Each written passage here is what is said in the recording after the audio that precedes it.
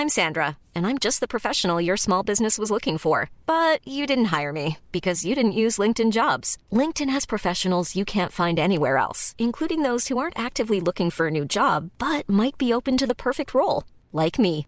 In a given month, over 70% of LinkedIn users don't visit other leading job sites. So if you're not looking on LinkedIn, you'll miss out on great candidates like Sandra. Start hiring professionals like a professional. Post your free job on linkedin.com/people today.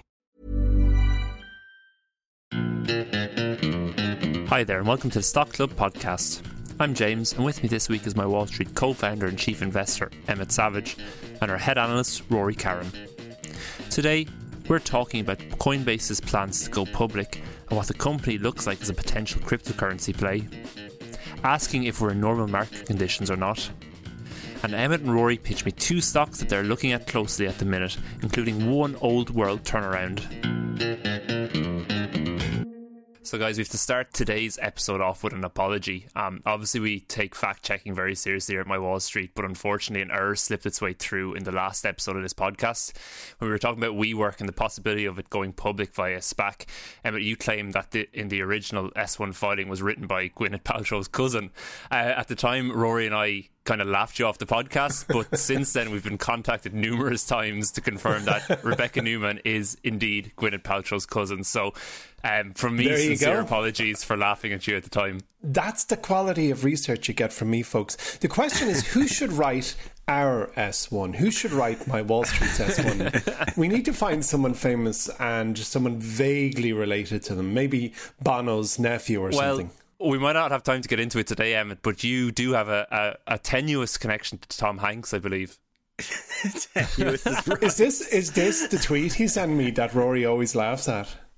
This happened. I know you're both setting me up here, but yeah, okay, I'm going to tell the story if you're not careful, but yeah, I do. Please don't.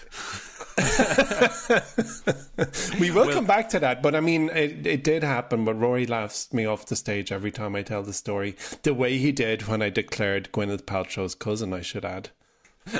We'll save that story for a special one-off podcast. I think we might need the full 40 minutes. Before we move on, Rory, I also want to come over to you because you pointed out to me somewhat angrily, I think, during the week that we've been talking about Emmett's foresight in picking AMC, but we haven't got back to the fact that your pick of Eventbrite done pretty well too.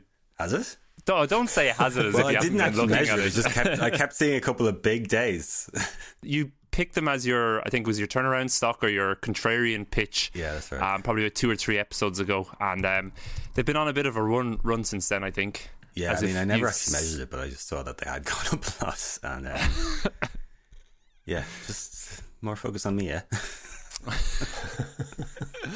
Well, moving on then. So 2020 was a massive year for IPOs, but 2021 is already shaping up to be an even bigger year with some of the most valuable private companies out there gearing up to go public over the next few months. Last week, Coinbase published its S1 filing ahead of its expected listing later on this month. For those of you that might not know, Coinbase is a digital currency exchange that allows users to exchange the likes of Bitcoin, Ethereum and other cryptocurrencies with so-called fiat currencies, as well as facilitating Bitcoin transactions and storage in around 190 countries around the world. Coinbase is the largest cryptocurrency exchange in the US by trading volume, and it will also become the first major cryptocurrency exchange to go public when it does so later this month. Rory, I saw you'd been tweeting a bit about Coinbase's S1 last week when it came out. Was there anything there that interested you about this company?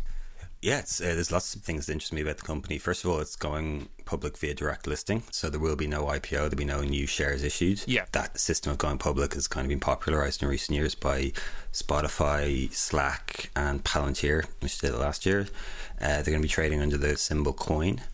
And yeah, Coinbase is one of those kind of companies that's been out there in the world for quite a few years. I'm sure most people have heard about them. Anyone who's kind of had any interest in the crypto market whatsoever will definitely be familiar with Coinbase. They've most definitely become the de facto exchange for the typical retail investor. And I think, when people ask me about investing in any cryptos, I tell them I don't know much, but Coinbase is the one I know about, and it's the one I think most people know about, and they've done that very well. The thing that Coinbase is really focused on is that it's known as kind of probably the most kind of close to regulated exchange there is. They're also one of the few exchanges that had no security issues whatsoever since the time they launched. And, you know, there's been many stories of big exchanges that have lost billions of dollars worth of coins through hacking and or founders just leaving with the key and never returning.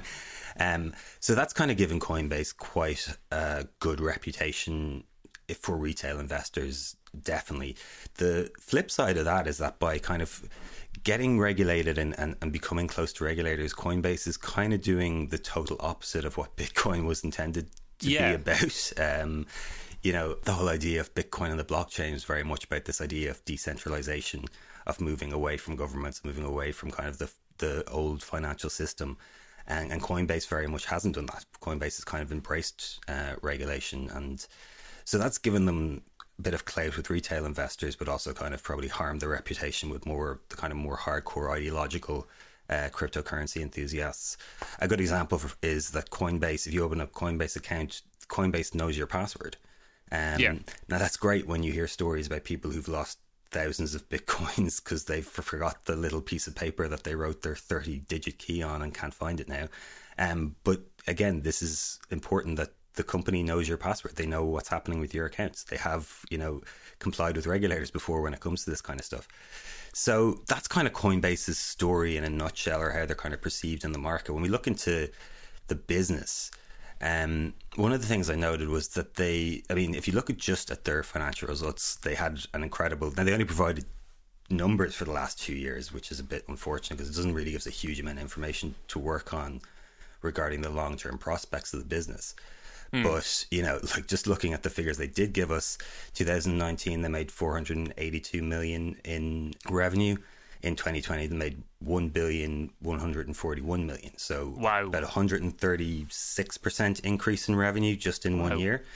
On top of that, you know, they spent basically nothing on sales and marketing. Something like 4% of their revenue goes on sales and marketing, which is great to see a company growing at that rate and spending that little on sales and marketing.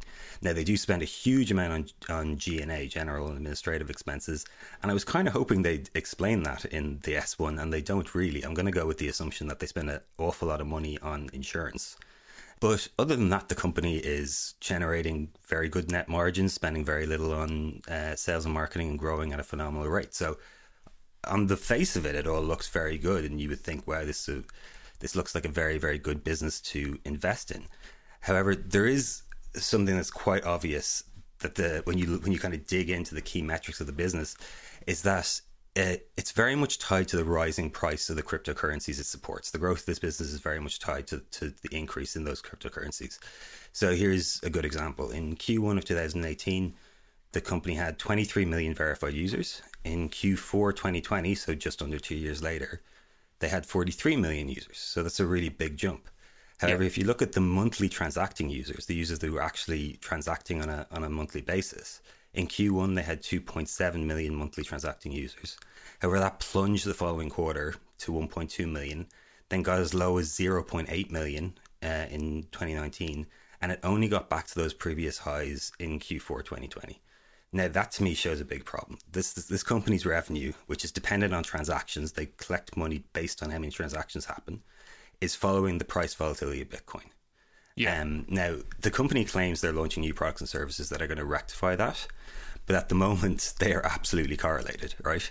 So the argument that Coinbase is kind of a pick and shovel play that's going to succeed regardless of what cryptocurrency finds broad market appeal, I don't think is true just yet. So do you think the big risk with this company once it goes public is that its shares will not exactly mimic, but will be heavily influenced by, you know, the volatile nature of the likes of Bitcoin and Ethereum and other cryptocurrencies? Yeah, well, at the moment, it's not even other cryptocurrencies. It's very much tied to Bitcoin. Just Bitcoin, And we see this across a lot of the company's metrics. You know, the assets on platform is currently around $90 billion.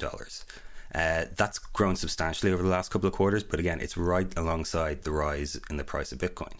70% of the assets on the platform are Bitcoin, and that's the exact same percentage as it was in 2019, despite the fact that they've more than doubled support for the amount of assets that they're allowed to hold on the platform. So they're adding more assets to the platform, yet 70% of the assets are still Bitcoin. So that makes me ask what the narrative is around this business. You know, is it a safe way to play crypto? A lot of people would say it is, and a lot of people like the idea of holding stocks rather than currency. So, you know, holding stocks, you get your quarterly reports, there's the board of directors, and that's a lot more kind of transparent than the rather opaque world of digital currency. However, owning a company has risks too, of course. And if Coinbase is dependent on Bitcoin as it currently appears to be, I feel like you're just layering one risk on top of another. Yeah.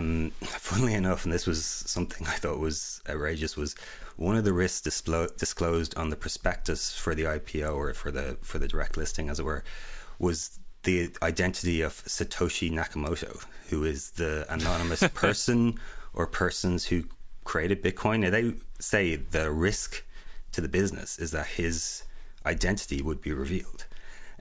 Because there is a wallet with about 1.1 million Bitcoins out there, so that's worth about $50 billion, that is assumed to be owned or controlled by Nakamoto. And if those coins are sold or transferred from that wallet, it could set off an absolute pandemonium within the cryptocurrency market. So that's one of the weirdest risk notes I've ever seen. It's a nice bit of mystery in an S1, kind of jazzes it up a little bit, like the modern day Kaiser Soze. Pretty much, yeah. It's just this like totally anonymous person somewhere, we don't even know where he is, and that could destroy the company. He could totally destroy. He could destroy the entire currency. He could destroy the company. So, I know, like, you know, when companies are filing S1s, they always list basically every single risk they can possibly think of as a kind of form of protecting themselves against litigation. But that's one of definitely the weirdest ones I've ever seen. Maybe they got somebody like James Patterson to write their S1. Emmett, what do you think about Coinbase? Have you done any research into them so far? And would they be a company you would be interested in kind of being tangentially related to cryptocurrencies, as we're so often asked about? Yeah, actually, that was a great analysis, Rory. I have to say that was fabulous, because you went way deeper than I had gone. And I had looked through the S1, and that was very insightful. And what I did like what I saw. I mean, there were aspects that I didn't like. For example, the last time Coinbase raised funds was in 2018 at an $8 billion valuation. And of course, we've no time machine, but now at $100 billion valuation, clearly there's been quite a run, and the value has certainly been expressed to a large part. And then other things that I wasn't, especially fond of was the fact that the co-founder and CEO Brian Armstrong owns about 11% of the business of the Class A shares, and a whole pile like 22% of Class B shares. And then Mark Andreessen from the Silicon Valley Golden Set, I guess, or the heavyweight investor as he's known, owns about 25% of the business. So basically the executives and directors have 54% of the voting power of the company, which is something, that means every deal or every decision is fait accompli, which is unfortunate, but that's just the way it goes. But yeah, I did like what I saw and what I see, and as Rory very well kind of articulated, the fact that they spend nothing in getting customers. I find it quite interesting that Tesla seemingly, when they bought their $1.5 billion worth of Bitcoin recently, did so apparently with Coinbase. So that kind of validated it in my mind somewhat as the exchange of the de facto exchange, even for giant businesses such as Tesla. Just back to that point you made, Emmett, about the valuation, and it's something that a criticism that we hear quite a lot with companies going public, and especially the raft of companies in the last couple of months and years going public, is that all the value has been kind of squeezed out of them as private companies, and they kind of throw them to the public markets then to get their money's worth. Do you think that could be a risk with Coinbase? Yes, it could. It could be a risk. I mean, there's never been a moment in history where cryptocurrency has been hotter than it is now, but for all that we know, it's still in its infancy. But yes, it is a risk. I mean, $100 billion business is not small. Coinbase, which is a brand that didn't exist, and I think most of our listeners' consciousness, let's say 2 years ago, is now kind of like half the size of Netflix. So it's a big business by any measure. It's a large cap company. It has already arrived, at the table of giants. So the 100 billion valuation is something that, concerns me. However, I would say that, we are very likely at the very beginning of a long journey for cryptocurrency as an asset type, and it's creeping in to everybody's vernacular, and very shortly will creep into everybody's wallet in some form or the other. It reminds me of a friend of mine, James, who hopefully is a listener, and years ago he told me that he paid a guy to service his car with 1 Bitcoin. And I expensive sometimes service. I know, yeah. And this, by the way, was a couple of years after he had a whole pile of Bitcoin stolen off that Japanese exchange, that hack that happened a couple of years prior. So I do hope he has a few of them left. But if they are, they're in a Coinbase wallet and are safe and sound. Just on the point on when they're going IPOing as well, or the fact that they're going public now, James, is that, of course, there's an awful lot of the bigger financial technology companies have embraced cryptocurrency over the last couple of months. PayPal, for example, Square, Revolut in the UK, and Robinhood obviously has gotten into it as well. So that's another element to think about. Coinbase has probably owned the mindshare over the last couple of years for retail investors, but now there's companies where people probably already have an account set up, already have everything linked up, and they're going to be able to buy and exchange crypto through those accounts. So that's another risk to worry about, I suppose. So, Rory, would you buy or sell Coinbase if you were able to secure the direct listing price at $100 billion market cap? Even, I mean, $100 billion is a lot of money, isn't it? You're talking 100x sales. I mean, I'm gonna follow the usual thing where we wait kind of a couple of quarters, but if you're forcing me right now to say buy, sell, or hold, I would say sell. Okay, there you go. Let's move on then. And even though we're in the first week of March, 2021 has already been a bit of a roller coaster ride on the market. There was the whole GameStop short squeeze debacle that dominated headlines at the start of the year, as well as rising fears about inflation that rattled the market last week, and rising optimism about the rollout of a COVID-19 vaccine and the reopening of the economy. For anyone starting out in their investing journey, this might seem like the worst possible time to start building a portfolio. And indeed, we've recently got a few questions in from listeners asking about what a normal market condition might look like. Emmett, as the investor here with the most experience, I want to come to you first. Is there even such thing as a normal market? Well, James, I happen to have here in front of me a document from the good people at the Security and Exchange Commission, or the SEC. Woo! Yeah, I know. It's good to get the SEC in. Well, they're not notorious for writing like uplifting documents. They're very factual, and as most people know, the SEC they control the show of exchanges and all things to do with investing in the US. So they kind of set the rules, and the reason I'm referencing it, James, is because they define what are normal market conditions. So I'm going to read their definition of a normal market condition and see let's just get our heads around it. So, quote, the term normal market conditions includes, but is not limited to, the absence of trading halts in the applicable financial markets generally, operational issues, for example, system failures, causing dissemination of inaccurate market information, or force majeure type events such as natural or man-made disaster, acts of God, armed conflict, acts of terrorism, riot or labour disruption, or anything of similar intervening circumstances. So they have defined what normal market conditions are. Okay, so when we have the absence of the things I just listed, that is a normal market condition. So if we invert that, bubbles, bulls, bears, corrections, recessions, depressions, and like every other type of descriptor is in fact normal. So, you can live through a period of time and think, oh, this is an abnormal market. It's been on a run for X number of years, or it's crashed Y% in 5 minutes flat, or whatever frame of reference you put on the market. It is normal. And I know I've probably used this anecdote before on our podcast, but the stock market is like a weather system. It is mathematically chaotic, and that but the weather system in normal times is something that rain follows sunshine, and in the market bulls follow bears, and on the big picture we are in a normal market at the moment because America is not under attack. We there's no trading halts, and there's no force majeure events specifically in the US. So I think we are in normal market conditions, and sure, we can all look at the S&P 500 and see it's had a run, and it had the fastest correction last year. But yeah, it's all normal. Yeah, absolutely. But I suppose recently as well, and maybe around the GameStop saga we saw a few weeks ago, that there was things like market halts and maybe not even halts put in by the NYSE, but halts put in by actual brokerage services.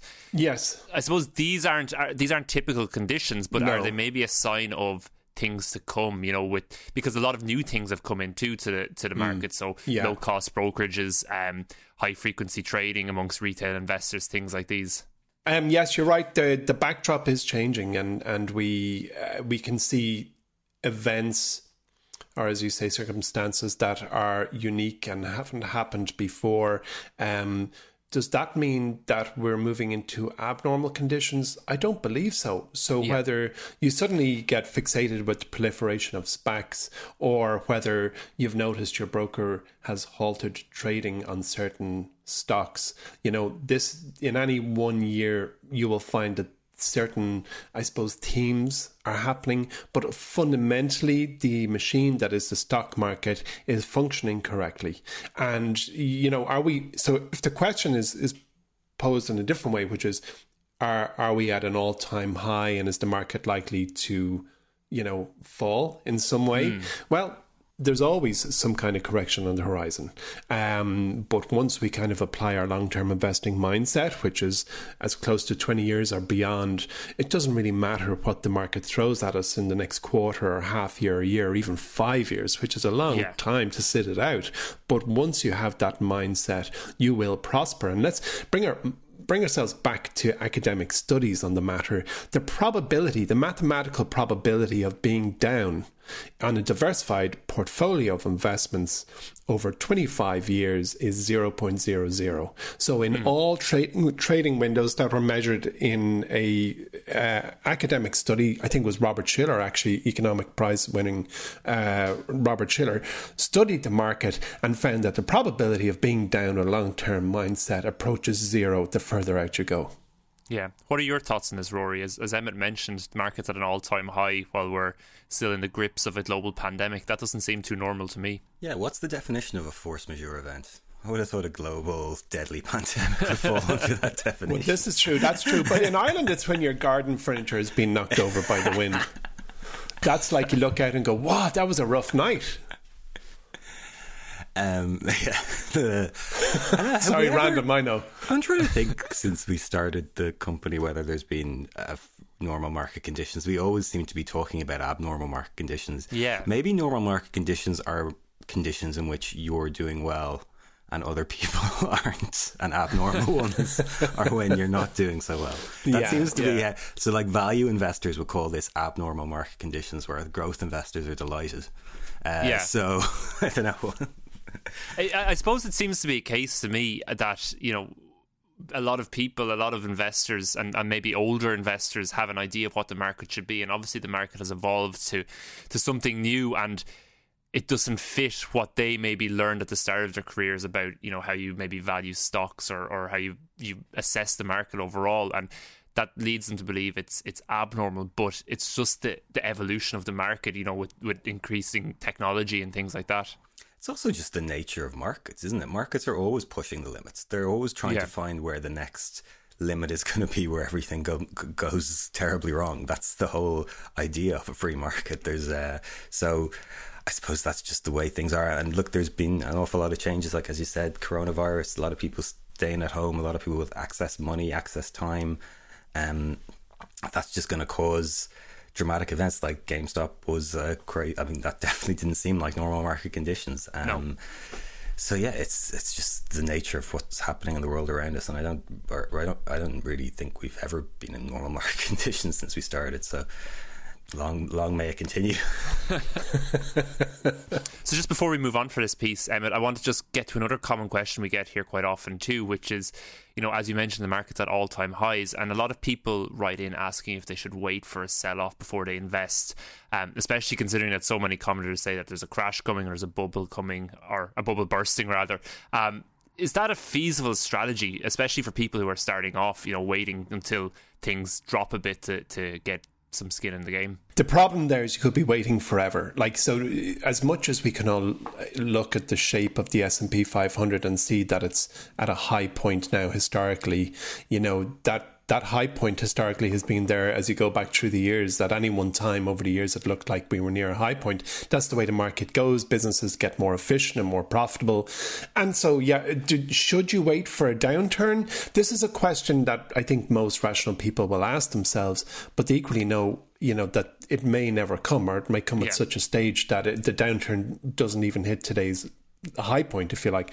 So I know I hate bringing it back to some kind of Zen quote, but the best time to plant a tree is today, and or they say the best time to have bought a house was yesterday, and the second best time to buy a house is today. So I'm an absolute believer that if you have available cash today that you can feasibly put away and not have to access for 10 plus years, then you should buy shares today. And you know what? When you have a little spare cash in weeks or months from now, go again. The market will either be up or down, but we're long-term investors here, and that's really what you should do. Hanging around and sitting on the sidelines on cash as the market goes up is a strategy that I've never employed, and I've never been more than 5% in cash, and from those earliest days, I was all in every time. I just put a small deposit to my brokerage in the late 90s and early 2000s. I was all in. I would just literally deposit the cash and invest it.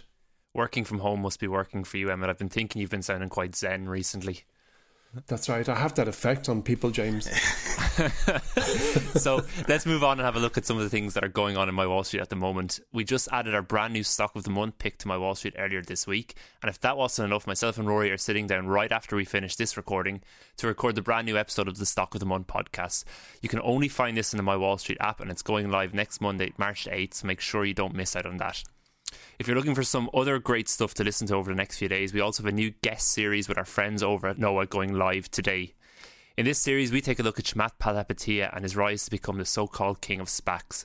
Remember, Noah, spelt N-O-A, offers professionally read versions of articles from the Financial Times, Bloomberg, The Economist, Harvard Business Review, and a load more of top publishers. So you can find that latest series live in the Noah app now. So as many of you probably know, March is Women's History Month, and as part of our commitment to help everyone get started investing, the My Wall Street team has a full schedule of things going out across all of our channels that celebrate some of the most successful female entrepreneurs out there, along with information to help women get started investing. Last week, Emmett and one of our colleagues here at My Wall Street, Nicole, sat down to chat with Anna Sophie, founder of Female Invest, about some of the challenges that women face in the investing world. Anna Sophie is one of the partners at Female Invest, which is the largest financial educator for women in Northern Europe. It's a forum that tries to make investing easily accessible and manageable for everyone to join, counting more than 25,000 participants and members across 30 countries. This was a fascinating interview to listen in on, and I hope everyone listening will get some valuable takeaways. So enjoy. Hi, Anna Sophie. Welcome to the Stock Club. So first of all, tell us about your journey building Female Invest and a little bit about yourself. Yes, so my name is Anna and I'm 27 years old today, and I have built Female Invest, which is today Europe's leading financial educator targeting women. The journey actually started when I was a teenager. I don't come from a background where anyone really invests or talks about money. But by the time I was 19, I learned that there was something called inflation, and I learned that there was something called interest rate, and that the combination of these two actually meant that my money was losing purchasing power when I had it in the bank. And that's how my interest in investing started. And then as I kind of dived into it, I learned that investing is a field with not a lot of women. And I also learned that this is a global problem that highly impacts women over the course of their lives because it impacts their wealth. And that's how the idea to found Female Invest came about. And then when I met my two co-founders at university, we decided to go for it and start Female Invest. Research shows that only 20% of investors are female. So why do you think that is, and what do you think are some of the biggest challenges women face when investing? I think there are multiple challenges, the first being the lack of role models. I think it goes for investing as it does with anything else. You need to see people who look like you in order to believe that you can do it yourself. And right now there just aren't really any, or there aren't many female role models out there at least.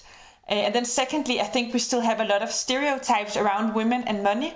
We see it everywhere in society and even down to financial advisors, where research shows that the language used towards female banking customers, for example, is different than the language used towards male customers, where women are often advised to save more and take on less risk.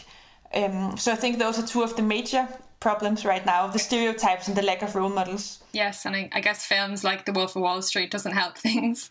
But do you see more young women investing now as there is more information available online and even on social media? It's quite interesting because we started Female Invest 3 years ago. And when we started, at least in Denmark, women and investing would be words that you would rarely hear in the same sentence. And it hadn't really changed for years, the share of female investors. And I think it's the same in many other European countries. But then once we've seen now that the conversation has kind of started, what we've seen is that many more women have started to invest and that many communities around money for women have started to emerge. And I think those have played a very important role. So yes, now we actually see, just looking at the statistics, at least in Denmark, that more women have started to invest. And in Female Invest, we now have members in 56 countries, actually. So we also see it as a wave that's really spreading across Europe. And do you think it's also becoming more popular with older women as well? Are they using online tools? Yes, just looking at the facts, we see that women at all ages actually start investing more. So that's very exciting to see. And what's interesting is that right now, even though women invest less than men, they actually achieve better average results once they do get started. And that's in the entire world among both private and professional investors. So even though women don't invest a lot, they're actually pretty good once they get started. And did Female Invest see a surge in more women wanting to learn about investing during the GameStop mania or the recent short squeezes in the US market? I think our listeners would be interested to know, did that kind of translate in Denmark as well?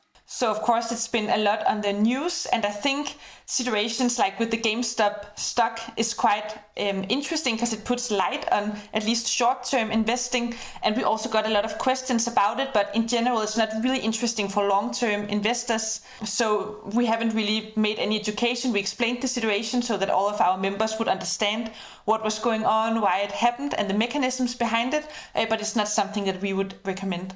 I also saw on your social media that you have quite a strong stance on cryptocurrencies. It's not something you recommend to your followers and users? No, in Female Invest, we focus on long-term investing because many of the women joining us are very new. They don't have a background in finance, and essentially they just want to invest their money to create a more independent future. And we just know, at least looking at history, that stocks and investment funds and ETFs are probably, at least historically, have been the best way to do that. And you know that it has an underlying value when you buy these assets. So that's why we focus on those. And as you mentioned, research does show that women frequently outperform men when buying stocks. And this is mainly because females use a long-term approach when investing and men typically go for riskier options. But do you think there are any other reasons why women make great investors? I think it's quite interesting because in my experience, the very insecurity that keeps women from investing in the first place is also the insecurity that makes them such great investors. Because like you say, they are on average less likely to believe that they can beat the market. So they hold on to their investments for a longer time. They take less risk. And then I think they also tend to do more research maybe and follow kind of the overall pieces of financial advice. At least that's what research shows.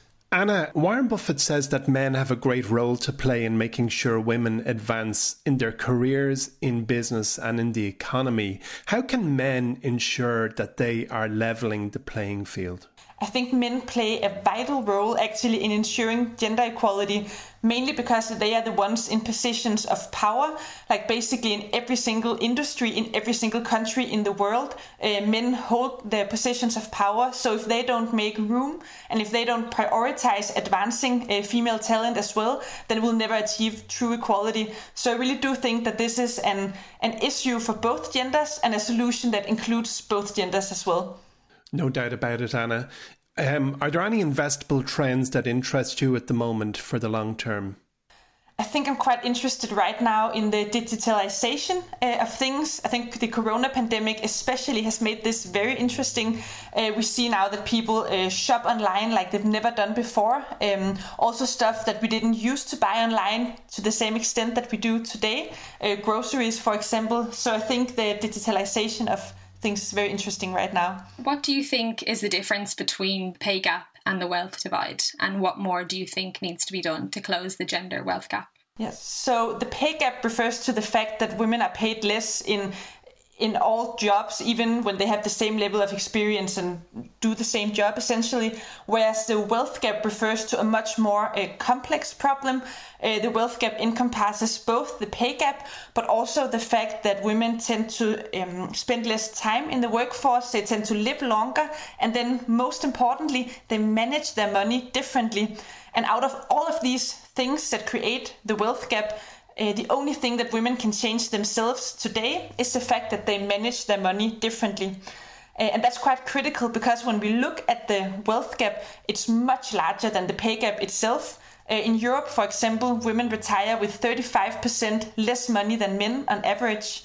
And that's obviously much larger than the pay gap. And this is why I think investing is so interesting for women, because this is finally somewhere where they can take action today. You were very young when you set up your company.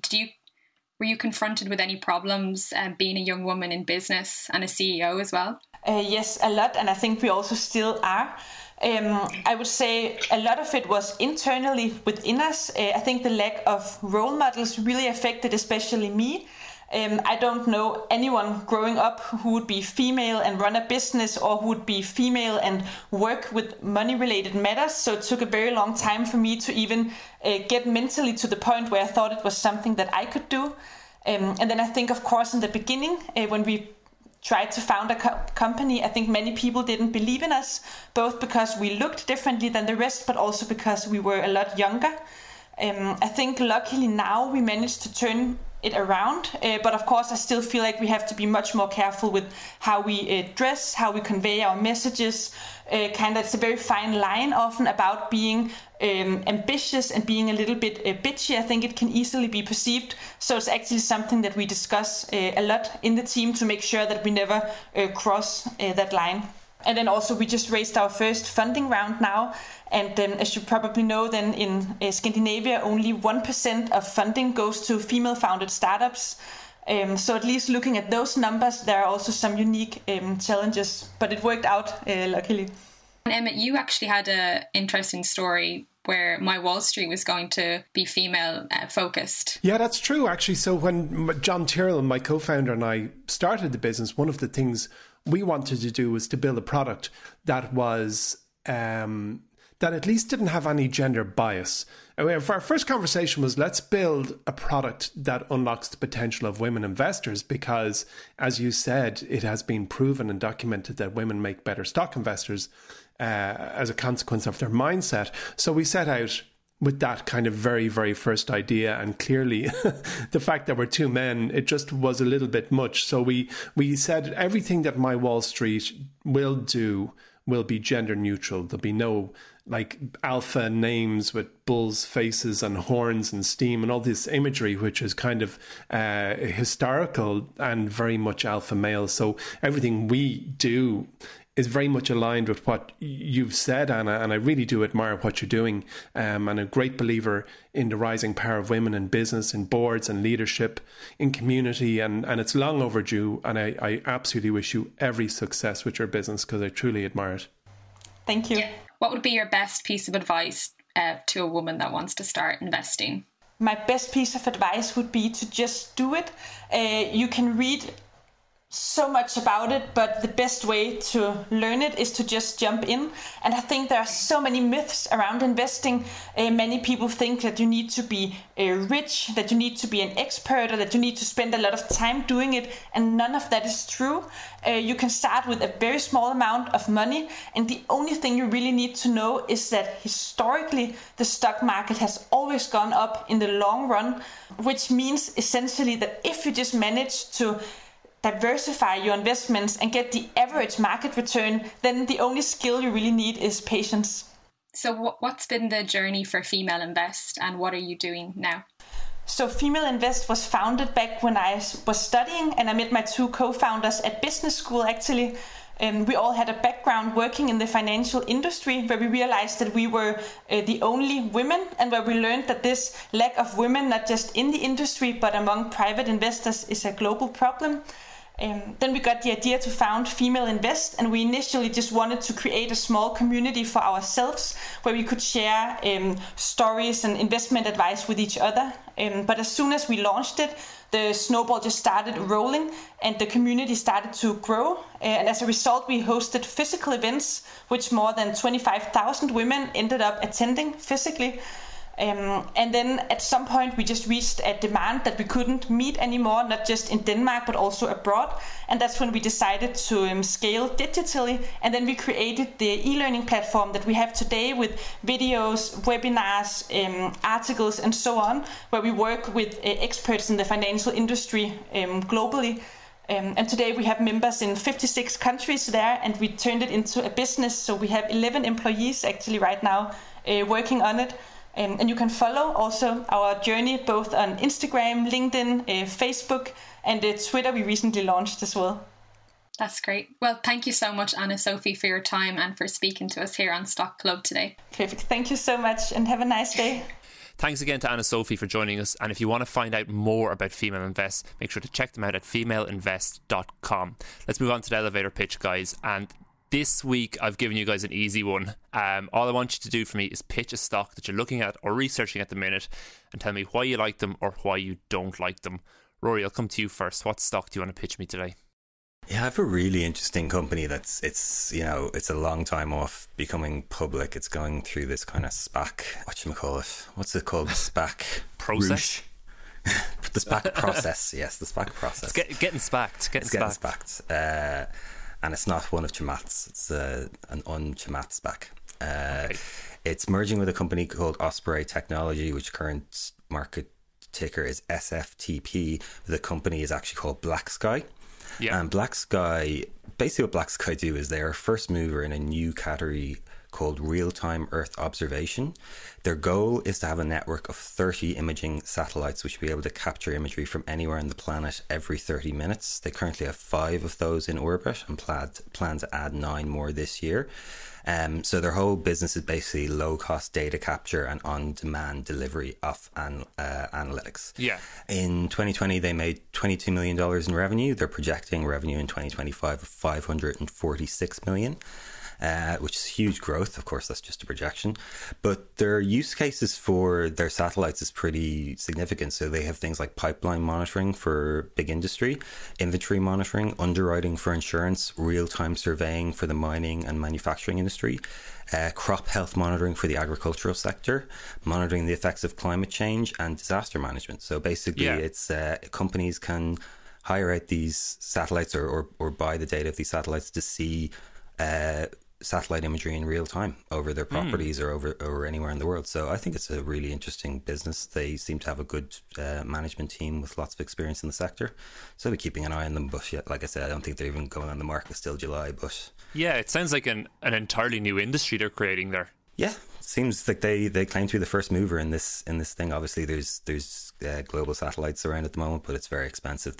They're launching these kind of what they call small sats, much smaller, cheaper satellites to orbit the world, and claim they can deliver great data and great imagery on the back of it. Cool. What's the name of that company again? It's called BlackSky. I think it's going to go under the ticker BKSY, but it's merging with Osprey Technology, which is currently SFTW. They could have picked less of an evil villain name for the company. I like that. I like BlackSky. No. Which is the perfect segue into my pitch, by the way. All right, Emmett, what evil company are you pitching? Well, I'm going to pitch a company that's actually listed on the London Stock Exchange, or LSE, where share prices are quoted in British pennies as opposed to US dollars. So you can often look at the share price of a company on the LSE, and if you've forgotten that's the case, think the share price is preposterous. But anyway, this is a company I'm invested in, and I'm going with the iconic luxury car maker Aston Martin as a kind of wild card turnaround pitch. So I don't know if any of the evil geniuses in any of the Bond movies ever were inside one of Bond's Aston Martins, but anyway, that was the very kind of tenuous link. Yes, exactly. So Aston Martin Lagonda, as it's known, or AML.L as its ticker, is well known, I think, to everybody. And it's a business that's currently valued at about £2.3 billion. And its share price is 2,021 pennies, which is 20 quid and 21p. Now, the thing about Aston Martin is that it is like, to build a pure luxury brand that's known the world over is extremely difficult. So like, if you think Ferrari or Cartier or any of the premium luxury brands, it's extremely expensive to build that brand. And when you build it, you actually have pricing power, and generally you never discount your goods or you're in for trouble. So the thing is, there are some estimates that Aston Martin's brand alone is worth £2.6 million. Now, wow. As I said, the entire business at the moment is worth £2.3 million. And I suppose there's good reason for there to be heavy weight on Aston Martin's shoulders, and its share price is floating near its all-time lows. It's up 100% from its absolute all-time low, but relatively speaking, only a couple of years ago it was 11 quid, and today it's 20 quid. Or sorry, it was 110 pounds. Sorry, split adjusted only a few years ago, and now it's 20 pounds. But in its 108 years since its founding, Aston Martin has declared bankruptcy 7 times. So, it's been no smooth ride, if you excuse the expression. Like, this has not been an easy investment to hang on to. So, if we just take into our field of view other car manufacturers like Lucid, the electric car manufacturer startup in the US, it's now currently valued at something like 7 billion quid. So, like, a car that a manufacturer has shipped almost no cars is valued at a multiple of Aston Martin. Yeah. And anyway, getting to the point, last year they named their new CEO, a guy called Tobias Moyers, who was formerly the chief executive of Mercedes high performance AMG division, where he oversaw its growth from a niche engine making business to one of its best performing divisions of Mercedes. And so basically this is a turnaround play. They have one car, or kind of crossover, it's called the DBX. It launched, it's getting great reviews. If this vehicle isn't a hit, I think Aston Martin will be filing for its 8th bankruptcy. Wow. Because the figures are not pleasant. But anyway, early indications are this DBX, this premium priced kind of crossover vehicle, is selling well. And I had a look, about 2 weeks ago they published their end of year 31st of December 2020 balance sheet, and things seem to be trending in the right direction. So it is basically what we're looking at here is a turnaround play on a premium luxury brand that might go the way of every other British car manufacturer. Sorry, not every other, but the British car industry is a graveyard. Like, it is not known for successful turnarounds or for brands that are dominant today. But I just think Aston Martin's brand alone, I think, is something that is worth more than the stock price reflects at the moment. So a real make or break kind of pitch. It's a make or break, yeah. And it's very old world compared to Rory's. And by the way, just before I go too far into the subject, like, they're not even going to go electric till 2026. That's a huge risk. I mean, that's like the party's on right now, and the problem is that, like, traditional manufacturers are all demonstrating that swapping over to EL electrical is really difficult when you have a million legacy processes and skills and factories that are unsuited. So moving from your traditional Aston Martin big fuel guzzling machine to something slick and electrical is, so Lucid do have the advantage on the luxury car front when it comes to electricity. They aren't encumbered by old processes, but yeah, I think they're going to make it. Cool. So that's about it from this week's Stock Club. Don't forget about all the great new stuff in My Wall Street at the moment. If there's anything you want us to discuss or explain on the next episode, make sure to get in touch. You can find us on Twitter, as always, at MyWallStreetHQ, or email us at pod@mywallstreet.com. That's pod@mywallstreet.com. Don't forget to subscribe to Stock Club, and if you're enjoying the podcast, please leave a review for us on whatever platform you listen to us on. That's it from us here today. Stay safe, and we'll talk to you in 2 weeks. Happy investing.